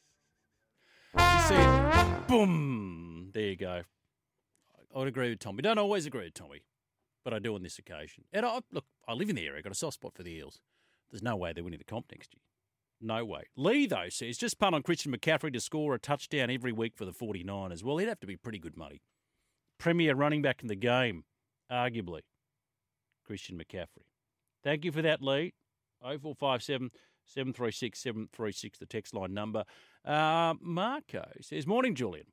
The T20 comps around the world of course, the IPL with the money involved will attract players and coaches. The Big Bash, many overseas players only come for a few games and leave well before the finals. It's just money. It's not about winning the Big Bash title. Yeah, but you make a commitment to coach the side. You make a commitment to coach the side. Not to say that you're not committed to your IPL team, but surely you can send a proxy or a surrogate or a representative. Know what they have to do. There's a lot of smart people in and around those teams. So you're the coach, say, look, spend however many crore on this particular player if they're up for grabs. I, at the moment, have other business to attend to because I'm committed to coaching the Sydney Thunder. It doesn't sit comfortably with me, but it shows you where the centre of power is in global cricket. And when they're going to expand the tournament even further, it's going to encroach upon other calendars. It's going to be a massive problem and a greater fracturing of the player ranks. We talked about this on the program yesterday. Nathan Lyon, 500 test wickets. Who's the next bowler that's going to get to 500 test wickets? Ashwin's there. But outside of that, in a generation's time, is anybody ever again, like born today, when they're born in the last 10 years, will a future test cricketer get to 500 test wickets? It's a genuine question and a reasonable question. We're seeing less test cricket played. So you've still got 5 test series between Australia, England and India. Outside of that, South Africa don't want to play more than a 2 test series. No money in it. Sri Lanka don't want to play more than a 2 test series. No money in it. The West Indies, well, their test future's hanging by a thread. Bugger all in their centralised contracts. So players now raised in this environment of white ball cricket will say, well, I'll just tailor my game to become a white ball specialist. Yeah, Test cricket looks good, but there's so much more money. So Mitchell Stark's on 338, but I mean Mitchell Stark's on the wrong side of 30. So there's another, what's the maths there? 162 more wickets. If you average, say, 30 wickets a year, 40 wickets, I mean, that's another 5 years for Stark maybe to get there. I'm just spitballing here. That's a hard thing to attain. The last two to get there were Broad and Anderson, but they are red ball specialists. You basically have to be a red ball specialist now if you want to get to 500 Test wickets. So Nathan Lyon doesn't play white ball cricket. Broad and Anderson gave up the white ball stuff a long time ago. But if you're playing all three formats, what you're going to see is you're going to see the T20 team play at the same time as the Test team. You will see overlap. In which case, what are you going to choose? What are you going to choose? And by and large, because of the riches involved in the white ball stuff, the younger generation is going to say, well, I'm going to be a white ball specialist. That is the reality which we face. Breaking back with more. Santa never made it into Darwin. Disaster struck at dawn on Christmas Day. Santa never made it into Darwin. A big wind came in. Charity song 1975, Santa Never Made It into Darwin by Bill and Boyd, of course, on the back of Cyclone Trace. Talked about this a number of times in the lead up to Christmas. My mum and dad, before I was born, but were living in Darwin with my older brother, and they were visiting my mum's family in Sydney for Christmas, and sure enough, Tracy ripped through Darwin, destroyed our house, flattened everything, lost the lot, and had to go and rebuild. So that is our Christmas song today. Here's a trivia question for you, for our cricket nuffies. Name the only Australian Test cricketer, in fact, the only Test cricketer to be born in Darwin. The only Aussie cricketer, Test cricketer, Australian cricketer, in fact, international cricketer, to be born in Darwin. You know the answer to that? 0457 736 736. Going to catch up with Simon Hill from the Global Game shortly on the program. To the open line we go, 1300 01 1170. Morning, Shane. Jules, how you going, mate? Not bad.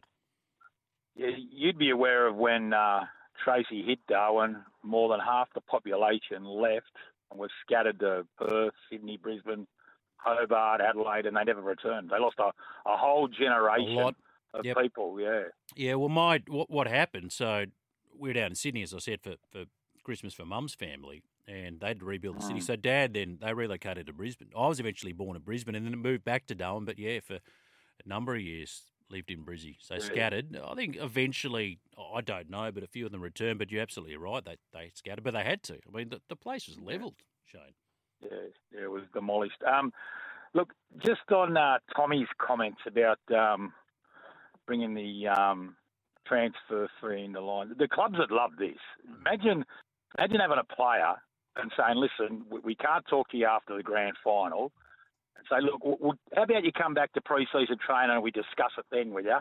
Mate, the clubs would say, mate, look, we can't really fit you in, but we can give you this much. The clubs would love it. They would have a field day. They'd probably even get together and say, listen, offer him that much. We'll lower that. We'll do this. Mate, the clubs would love it. Do you remember when they had the old June 30 deadline? So you're not allowed to talk to anyone, but sure enough, July 1 and everybody's signing contracts. This stuff goes on behind the scenes. The point I made, Shane, speculation never dies down, does it? So whether it's official or not, we'll still be talking about this stuff because inevitably it gets out. Yeah, but at least this gives the players some protection. And this was the number one Clint Newton wanted, and the players wanted it. Look at Cam McGuinness. Yep. Now, if he never signed that contract, $600,000 a year for 4 years of the Sharks, you know what he would have been doing the next. Yeah, you know what he would have been. Yep. Yeah, you know where he would have been the next year. Where? He would have been playing with Newtown in Metro Cup. They would have given him nothing. They said, mate, you're coming back from a knee reconstruction. We'll give you $200,000 for a year. Value goes down. Yeah, I've made that point. And Clint Newton cited that as an example, right? It is what it is. And, exactly. But, it happens. Players get injured all the time. all the time. Yeah. So I can see it from both sides. Look, there's no perfect system, is there, Shane? But Stephen Crichton, for example, we knew that he was going to the Bulldogs. Don't think it affected his form or his commitment to the Panthers badge. No, it didn't. And look, I don't know about Luai. Where there's smoke, there is fire. The only way West Tigers could get out of it. Now Luai's going to stay. He's still got $650 left for this year, and he wants another comp. But if West Tigers could give him $1 million, the only way they could do it is if they get rid of Sean Bloor early, because Melbourne won him. They've signed him for the season after. Get rid of him, and we'll take Nofaluma off their hands too. That frees up cash. So the Storm get Nofaluma and Sean Bloor. They get Luai, and everybody's happy.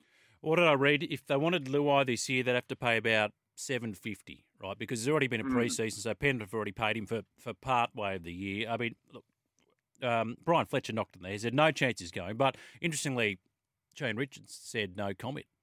No comment. Look, Shane Richardson's a savvy operator. You know, he would be, after reading that and seeing that, would think, doesn't hurt to ask the question. I don't think it'll happen. I really don't. But, it gives us something to talk about, doesn't it, Shane? Yeah, it does, mate. Stranger things have happened. And people out there saying, bagging West Tigers for spending the money on Luai, they have to do something. Yep. What else could they do? Yep. They had to get in the marketplace. 100%. 100%. You landed a big fish, right? So that's a carrot, obviously, but a chance to be part of a rebuild, and although Richard doesn't like that term, to do something. But the point is that he agreed. He agreed. So you're doing something right. When you're back-to-back wooden spooners, you're not holding all the aces. So I commend the West Tigers for landing that big fish. Yeah, I think he wants to prove Ivan Cleary wrong too. Doubting that he can't run a team. Yeah. Mate, it could be a lightning rod for the whole team. Know your worth, as your favourite artist 50 Cent once sang. Shane, good on you, mate. I've got to go. All right, mate. See you, buddy. 1300 01 1170. Just before we get to Simon Hill. Morning, Jules. My question is, where does T20 sit in 20 years' time? Well, it's been flogged to death like the 50-over game was during the 80s, 90s and early 2000s, but there's even more of it, and it's everywhere. Greenkeeping Rooster. I'm a traditionalist. Test cricket will always have a place in work. I agree. It is for me. But the thing about it's the generation coming up, and if you're raised on a diet of T20 and that's the only form of the game that you know, then they're going to love it. There's a massive, massive appetite for it. Back to your text in a moment on 0457 736 736. Well, we catch up with the voice of football in this country every Tuesday on the program. Host of The Global Game, back in the chair tonight alongside Alex Brosk. I speak of Simon Hill. He's on the line right now. Morning, Simon. Hey, Julian. How are you? Going very well. We're talking about, on the program this morning, the hottest ticket in town. Matilda's game against Uzbekistan announced for February next year, Marvel Stadium, already 25,000 tickets sold. And I made the point, the politicians, they showed up during the World Cup, some with their scarves on, and you and a number of others have said, well, keep the receipts. It's all well and good to wave the flag and say you love the sport in this country, but we need to see material support. But it's nice to know that even once the lights have dimmed from the World Cup, that the appetite for the Matildas has not. Yeah, look, it's great. And, long may it continue. Without wishing to put it down on it, I mean, you made reference to the fact that the politicians were there with their scarves on in the stands, and that's right. And it's brilliant that so many fans want to go and watch the Matildas. We've got some great stars in the women's game at the moment, but what we really need to see as a sport is more investment in facilities. Now, I'm going to bring up an example at the weekend where there was an A-League women's match played in Brisbane at Perry Park, which myself and many other people have been banging on about for years to get redeveloped. They actually had to close off a disabled access facility because it was in such a state of disrepair. Wow. That's what our football grounds are like, and I'm talking our code of football, all around the country. And it's all very well turning up with your scarf to World Cups, and, these big internationals are great. But at some point, there'll be a dip. We saw this with the Socceroos 20 years ago. They got 95,000 to watch a friendly against Greece at the MCG ahead of their first World Cup in 32 years. These things ebb and flow, but the longer-term gains for the game have to be in facilities, and I'm afraid we're just not seeing that at the moment. Yeah, it's funny how people can tear themselves apart with regards to the best approach in terms of growing and unifying the game in this country. Got a texter here. No doubt Simon Hill is one of the best broadcasters in the game. Is he concerned about the TV ratings and crowd attendances for A-League games? So can you please put this to them? So there you go. A text question for you on the program this morning, Simon. Well, thanks to your listener, and obviously you'll understand if I'm not able to talk about TV ratings because I actually work for the TV broadcaster. So I'll leave that for the suits or the authorities. In terms of crowds, they could be better. They are slightly up actually this season, despite all the doom and gloom talk. Not by much in the men's competition.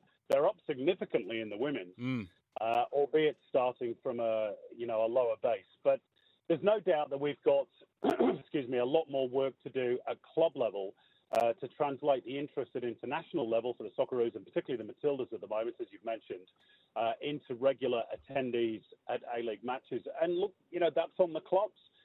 The lack of publicity doesn't help. We changed broadcasters a couple of years ago because the previous broadcaster lost interest in it. They own, unfortunately, 70% of the mainstream media in this country. And because they are no longer invested in football, they tend not to give it too much coverage.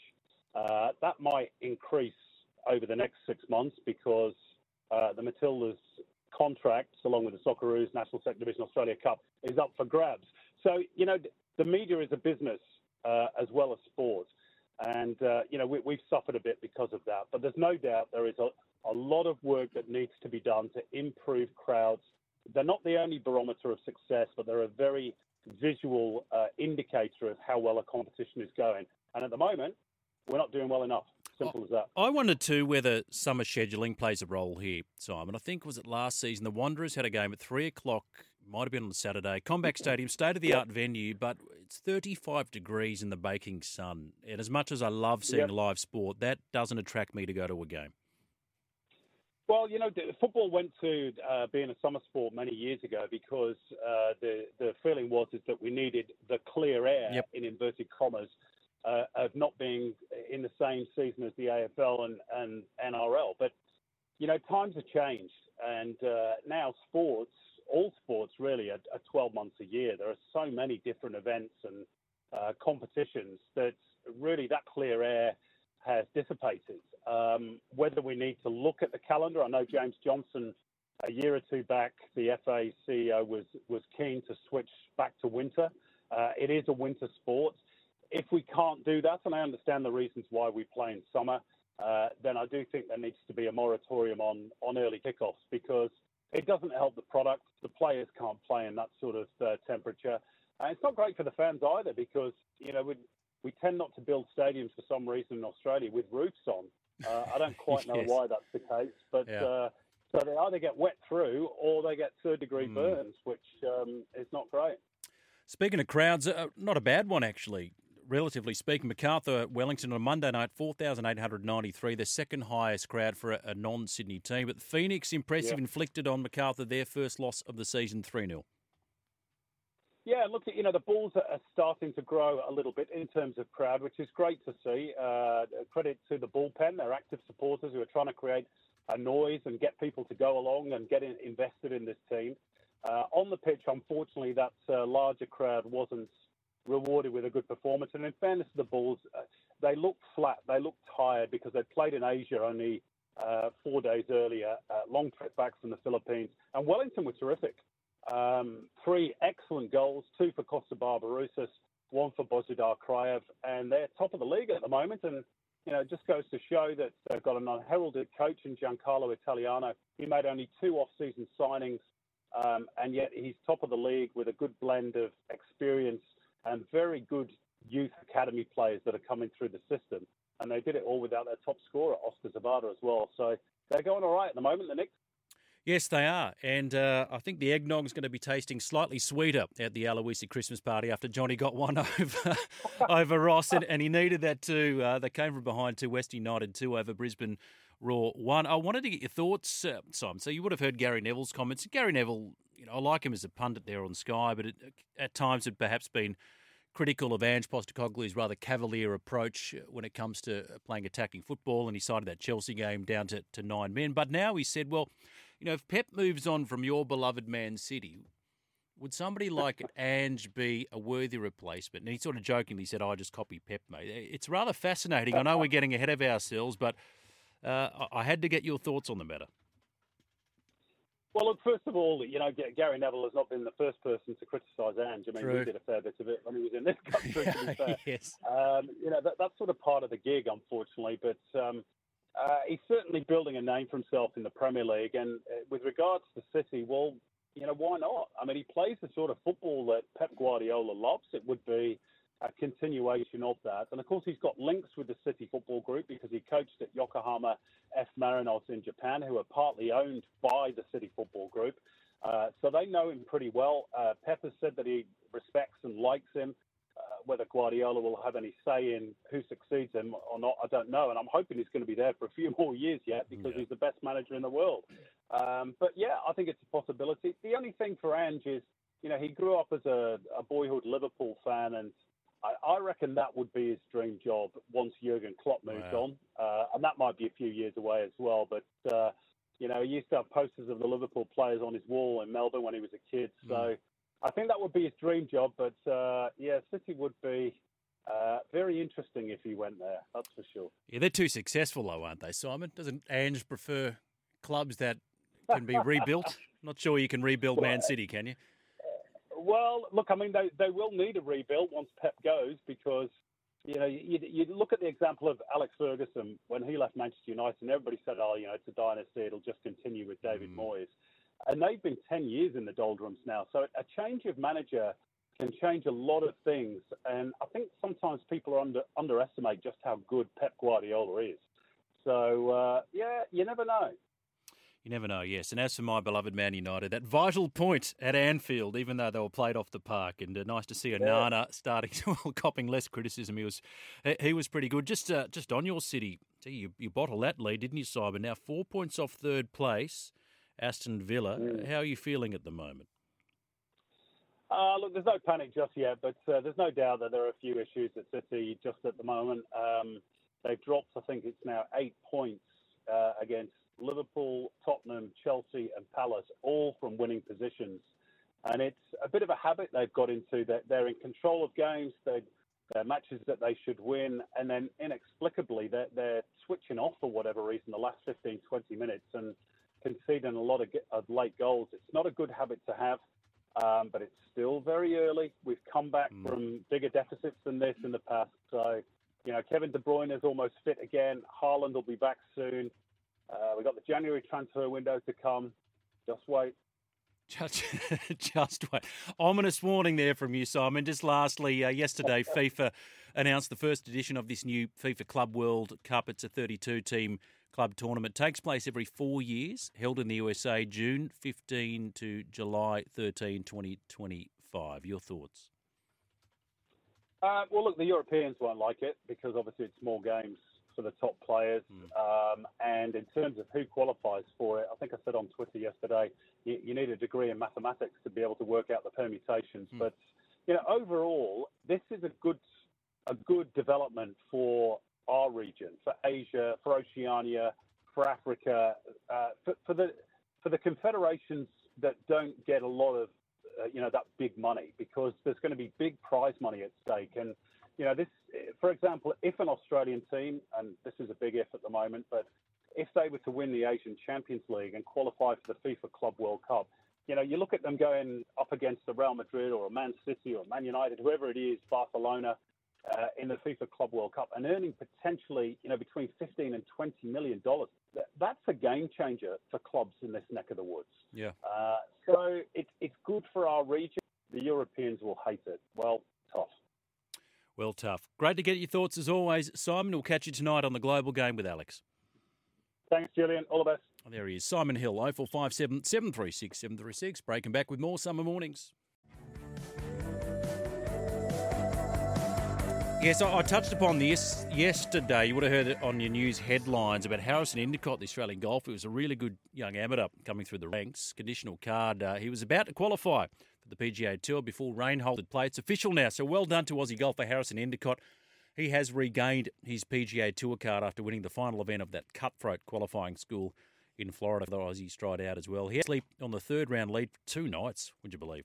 after thunderstorms and waterlogged courses forced a Monday finish, but the 27-year-old held his nerve to convert a two-shot advantage into a four-stroke victory with a final round at 3 under par 67 at TPC Sawgrass's Dyes Valley course. So well done to Harrison Endicott. So the top 5 finishes and ties earned cards. So Endicott secured his ticket back to the big time after he had finished 139th in the FedEx Cup standings in his rookie PGA Tour season. So well done. Well done to Harrison Endicott back on the tour. Adam Fanua-Blake, Dearden to Dragons. Flano make it happen. I don't think they're going to get Dearden.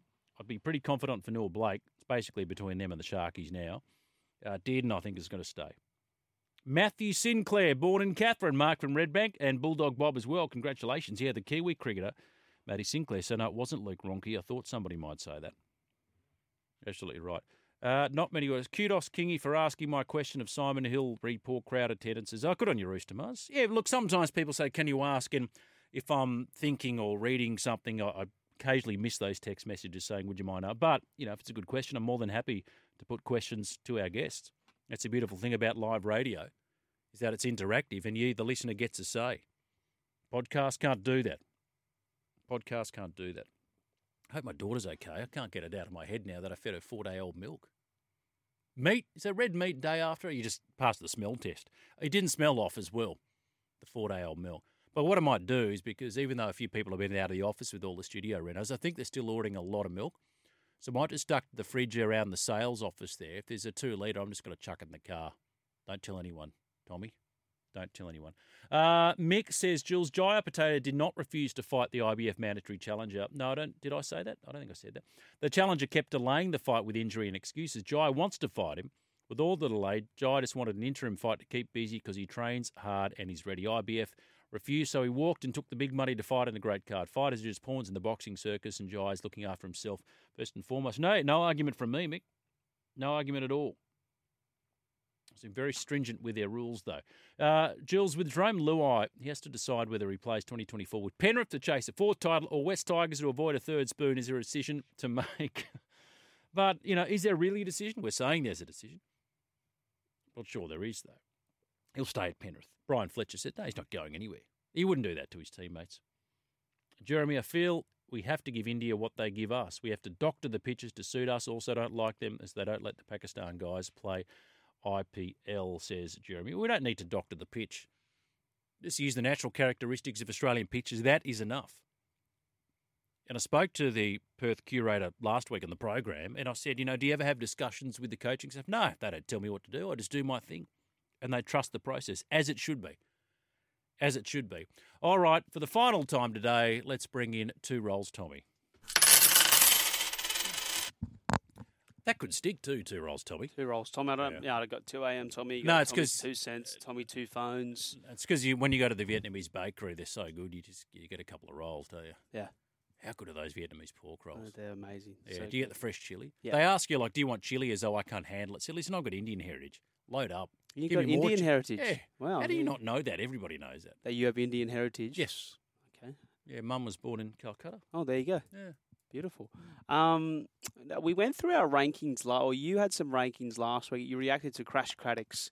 You know, what was it, top 10? Gilchrist at 10 and Warner at 8. Australian and Border batters. ahead of Ponting and Border ahead of Gregory Stephen. Yeah. Well, SEN's very own Tom Morris, he's ranked What's the he done top now, 10. He's ranked the top 9 Aussie cricketers to wear the baggy green after Nathan Lyon reached his, now he's got 501 test wickets. Top 9. So top 9 Aussie cricketers to wear the baggy. What's the criteria, though? I'm just looking at the graphic. Good blokedness? Like Bradman? He's done Bradman's the best cricketer of all time, but he wouldn't be the best bloke, right? So I don't know what the criteria Well, he's done 11. He's done 11, okay? Do you want me to go 1 to 11 or 11 to 1? Go 1 to 11. Okay, number 1, Don Bradman. Yeah. Number 2, Shane Warne. Yeah. Now, this is Tom Morris's list. Yes. Number 3, Adam Gilchrist. Number 4, Ricky Ponting. 5, Steve Smith. 6, Greg Chappell. 7, Glenn McGrath. 8, Dennis Lilly. 9, Nathan Lyon. 10, Alan Border. 11th, Steve Waugh. I don't. So what's the headline again? Best Aussie Test players. Just wear the baggy green. So best Aussie Test players. So the best. The best. And Tom Morris has him 9th, and so this was done last night on Sports Day on SEN 11:16, and Bryce McGain, who we spoke to yesterday, he had Nathan Lyon 11th. I can't have Lyon ahead of Steve Waugh as a Test cricketer. That's what Tom Morris has. He's got Border 10, Steve Waugh 11. No. What are these people thinking? And I've hosted radio with Tom Morris before, and we've come up with a sort of greatest T20 teams of players. He's a smart man, Tommy, but sometimes, you get caught up in the emotion of these things. And I love Nathan Lyon, love Gaz. But you can't tell me he's a greater Test cricketer than Steve Waugh. No, and Steve Waugh was bowling and batting too. Yeah, but from the start of his career. And the time as well. I agree. It's just, yeah. Do you take any umbrage with Adam Gilchrist at 3 for Tom Morris's list? Look, I mean, Gilchrist, arguably the most beloved Australian cricketer of recent times. Like, nobody had a bad word to say about Gilchrist. No. Everyone adored him and adored the way he played cricket as a champion bloke. But the thing about it is, and there's recency bias there, I mean, in terms of sheer popularity, and I mentioned the name Victor Trump, you go so far back, at his funeral, they had tens of thousands that marched with him, hopped the barge across the harbour. Like, that's how much of a celebrity and star Victor Trump was. You know what I mean? So it's not just, where do you put a Tiger O'Reilly, for example? These sorts of players. Like DK, I can't have McGrath ahead of Dennis Lilly. I can't. Bradman, Warne, absolutely. Gilchrist, I'm okay with that. But there's a few maybe before that probably deserved a mention that didn't get a mention. Yeah, and there's a Greenkeeping Roosters sending a text. Where's Keith Miller, Richie Benno on his list? Correct. Nugget. Thank you, Greenkeeping He's not on Tom Morris's list, but Bryce McGain has Richie Benno 9th on his list. But also he's got Shane Watson 10.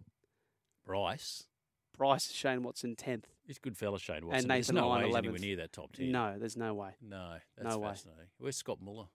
Is he in the conversation? Where's my old mate, Graham Beard? Just before Morning to you, Beardy. Talking about Gilly most likeable, I think there's a guy on the current Australian team who's quickly earning the same. Mitch Marsh? Nope. Oh, he's the most likeable bloke in the team. Really? Travis Head? Yeah, he's up there. I think Travis Head's more likeable than Mitch. Oh. Just because of also what he's done on the pitch. Mitch Marsh is a very, very popular player. I agree. It's the 180 he's been able to do. Remember back in 2019 where he had that quote saying, I think most of Australia hate me. Yeah. Before I go, Usman Khawaja is on the verge of his most bizarre achievement of the year, potentially out-batting an entire nation. So get this, Jules. If Khawaja bats until lunch in Boxing Day against Pakistan at the MCG, he will, in all likelihood, have faced more test deliveries this year than the entire South African test team. So Usman Khawaja so far has faced 2,689 balls, and the South Africa team, between them, has faced 2,744. How many test matches has Usman played? Because South Africa don't play as many test matches as Australia do, right? So they obviously have the 5-test series against England. See, South Africa don't want to play more than a 2-test series now. So obviously would have played more tests, but even still, I mean that's a pretty telling statistic. And Usman's been the premier opener in Test match cricket for the last couple of years. Okay, so here we go. Yep. So the South Africa Proteas have played just 3 tests this year. Yep. Australia, by contrast, have played 12. Khawaja scored 1,168 runs at 55. Sure, so that skews it. But that's about 6 batsmen there, if you're probably taking the top 6. Do you like Usman? I love Usman. There's another very likeable. Sorry, I've got to get to Matt's because Matt keeps pestering me. Massive Aussie rules and sports-obsessed fan from Adelaide who can't stand AFLW. Okay, to each their own. I'm tuning into you this morning, mate. Love this topic of sports league expansions. I'd love the Rams to come back to Adelaide and the NRL. Shout out to Graham Appo, by the way. I think they used Hindmarsh Stadium in winter when Adelaide United don't use it and budget for 10,000 fans roughly. I think it could be successful. Obviously, we need some backing from the South Australian government and the NRL would love it if it happened one day. Maybe one day. They're down the list at the moment. Not rugby league heartland, Matthew. They need better infrastructure in place. And the thing about it is with the Rams, the minute they started, I would say losing, but not winning frequently, clouds came over Hindmarsh Stadium. The crowds started to drop off a cliff. Jules, isn't 4-day-old milk just homemade yogurt, says Azza? It could be. It didn't, but it wasn't clumpy Azza. That's my point. Keith Miller, Richie Benno, thank you, Greenkeeping Rooster. Steve, on the topic of funerals, Jules, check out the funeral of Les Darcy, probably one of the biggest the country has ever had, a great, great fighter. Thank you. McHugh, thanks, Scoop. Head is likeable. Okay. And Matt, thank you for your kind words. 0457 736 736. Don't worry, the flow of text messages will continue for the afternoon program with Daniel Garb. He's in the studio right now. Morning, Garby. There we go. Hello, Jules. Yes. Getting a hang of things on my second day. Give yourself a tickle, turn yourself on. Yeah. We were chatting it during the break. I didn't think the name Matthew Sinclair would be mentioned as much on the network today, but apparently it's going to be, Daniel. So we're doing a talkback subject today. I want to take stock of Victor Wembanyama's season. Got a couple of basketball experts joining us. I think he'll be the biggest sporting star on the planet in a couple of years. And not just size-wise. Not just size-wise. 19 points, 11 rebounds he's averaging in his first season, number one draft pick to the San Antonio Spurs. Good, but not great just yet. I think he'll get there. He's in a struggling side. Anyone who's watched him understands the freakishness of him. But the hype is enormous. And I'm just wondering who are the most hyped sports stars that we've seen that either have or haven't lived up to the billing, right? Yeah, great. And Matt Sinclair, we both spoke about, because you Google the cricketers who haven't quite lived up to it, and his name comes up more than any other. Made 200 odd on debut against the Windies, and then played 33 tests and only averaged 32. And born in? Darwin. No. Catherine, Northern Territory. Right. Close. Close enough. Yeah. Damien Martin's another one born there who was hyped up, who lived up to the expectation, finally, along with Matthew Hayden. So it's not just those who failed to get there, but the ones who were pumped up and matched it as well. Martina Hingis in tennis is one that comes to mind. Capriati. Yeah, had her troubles. Yeah, spent some time away from the game, fell into drugs and the rest of it. It must be a difficult upbringing when you're that hyped at the age of 14 and don't know anything else. And thankfully she came back. Venus and Serena hyped up beyond anything, and they matched it in the end. Joseph Suoliti might be another one there. That's an interesting one. Yeah. So a few rugby league names that have come to mind. I mean, Kalen Ponga's delivering. Luke Brooks is the one that everyone starts to mention. Brad Fittler apparently was likened to Bob Fulton before he played an NRL game, and certainly delivered. Having to live with that. Oh, you're the next this, you're the next that. I mean, way to put pressure on the kid. So in the sport of football in Australia, it's always been the next Kewell, the next Viduka. And we've almost stopped saying it. It's almost been written into the Australian football constitution. You cannot use that label anymore because Kaz Patafta fell foul to it. That's a great shout. He was the next Harry Kewell. Tommy Orr was the next Harry Kewell. Had a really good career, but he admits, I've spoken to Tommy a lot, that pressure had an impact on him at times. But then there are others like Schwarzer, and Brett Emerton was hyped up massively. He had a fantastic career. So there are some who have delivered on it. There's plenty of cricketers we want to mention as well. Others who have maybe struggled with the hype. So looking forward to the listeners, getting involved with that on the text line and the open line. I just thought of one, sorry to jump in there. As a Dragons fan, a young schoolboy prodigy, Jimmy Smith knows him well, Damien Chapman, schoolboy star, and thought this kid's going to be anything, went to the Dragons little, so he wasn't a big body and just couldn't cut it. It's funny. Jimmy's given me another name, but I'm going to save it for my show. Save it. What it's else a ripper, and I reckon a lot of rugby league fans will resonate with it, but I'm not giving it away just yet. You'll have to tune in after 12. I'm going to have to peek at your pages during the break. What else is coming up on the program? So I'm also keen to talk about one of the better achievements in Australian sport over the last 24 hours that may get missed in some parts, but I won't on our show today. Harrison Endicott has won through to the PGA Tour. Fantastic. I mentioned that a bit earlier, you would obviously be across it, Jules, but, the mainstream media might avoid it a little bit. SEN 1170, we won't. We are mainstream, of course, but we'll pay credit to Harrison Endicott because to win Q School is the most grueling, pressure-inducing thing you can go through. Yep. There's 150 blokes in the field, 5 get cards. That's it. And they're not playing for a major title where you're already a multimillionaire. They're playing for their livelihoods. Yeah. Like, they miss out. The whole landscape of their existence changes. Can you imagine having that on your shoulders going into a round of golf? Incredible pressure. I think I'd read the great Greg Chalmers was at Q School as well, but Harrison was part of that really good generation of amateur golfers. Curtis Luck and Brett Coletta, Cam Davis was another one, and Lucas Herbert, I think, was of that generation as well. So a lot of talent in Australian golf. Looking forward to that, Garby, coming up after midday in New South Wales, 11 o'clock in Queensland.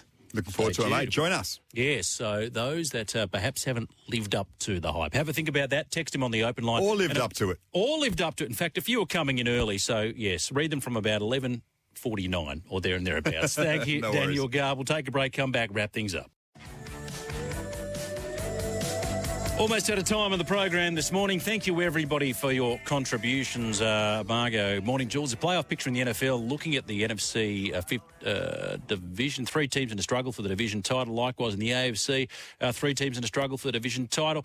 Yeah, it's going to be fascinating. We've got just about to get underway. Who's playing at the moment now? Oh, there's Jalen Hurts. He's fit, so it is the Seahawks. Who are they playing? 2 a.m, Tommy, and the Eagles. The Seahawks and the Eagles. Just regarding Christmas songs, Morning Kingy and co. Anything by Kevin Bloody Wilson is a great choice. He's very popular, but you know as well as I that we can't play Kevin Bloody Wilson live on air. And Paul, hot ticket is on my bucket list, being a Brisbaneite, the Boxing Day test of an Ashes Series Day 1, 90,000 plus in the stands. Absolutely. One of the hottest tickets in town. I've never done it. We'll have to do it before I die. Thank you, everybody, for your calls and contributions to the program today. Thank you to our guests, to Chad Sayers, to Stephen Farrow, to talk all things United Cup, to Simon Hill. Don't forget, you can catch him on the Global Game tonight from 8 o'clock in New South Wales, 7 o'clock in Queensland. And to Two Rolls Tommy for his unique contribution and his hot betting tips as always. Daniel Garb coming up after the news. Give him a call on 1300 01 1170. Back to do it all again tomorrow. Dan Cherney's going to join us. We'll catch up with Matty Proud as well from the Swifts and much, much more. Have a wonderful day, everyone. I'm Julian King. Catch you next time. Bye-bye.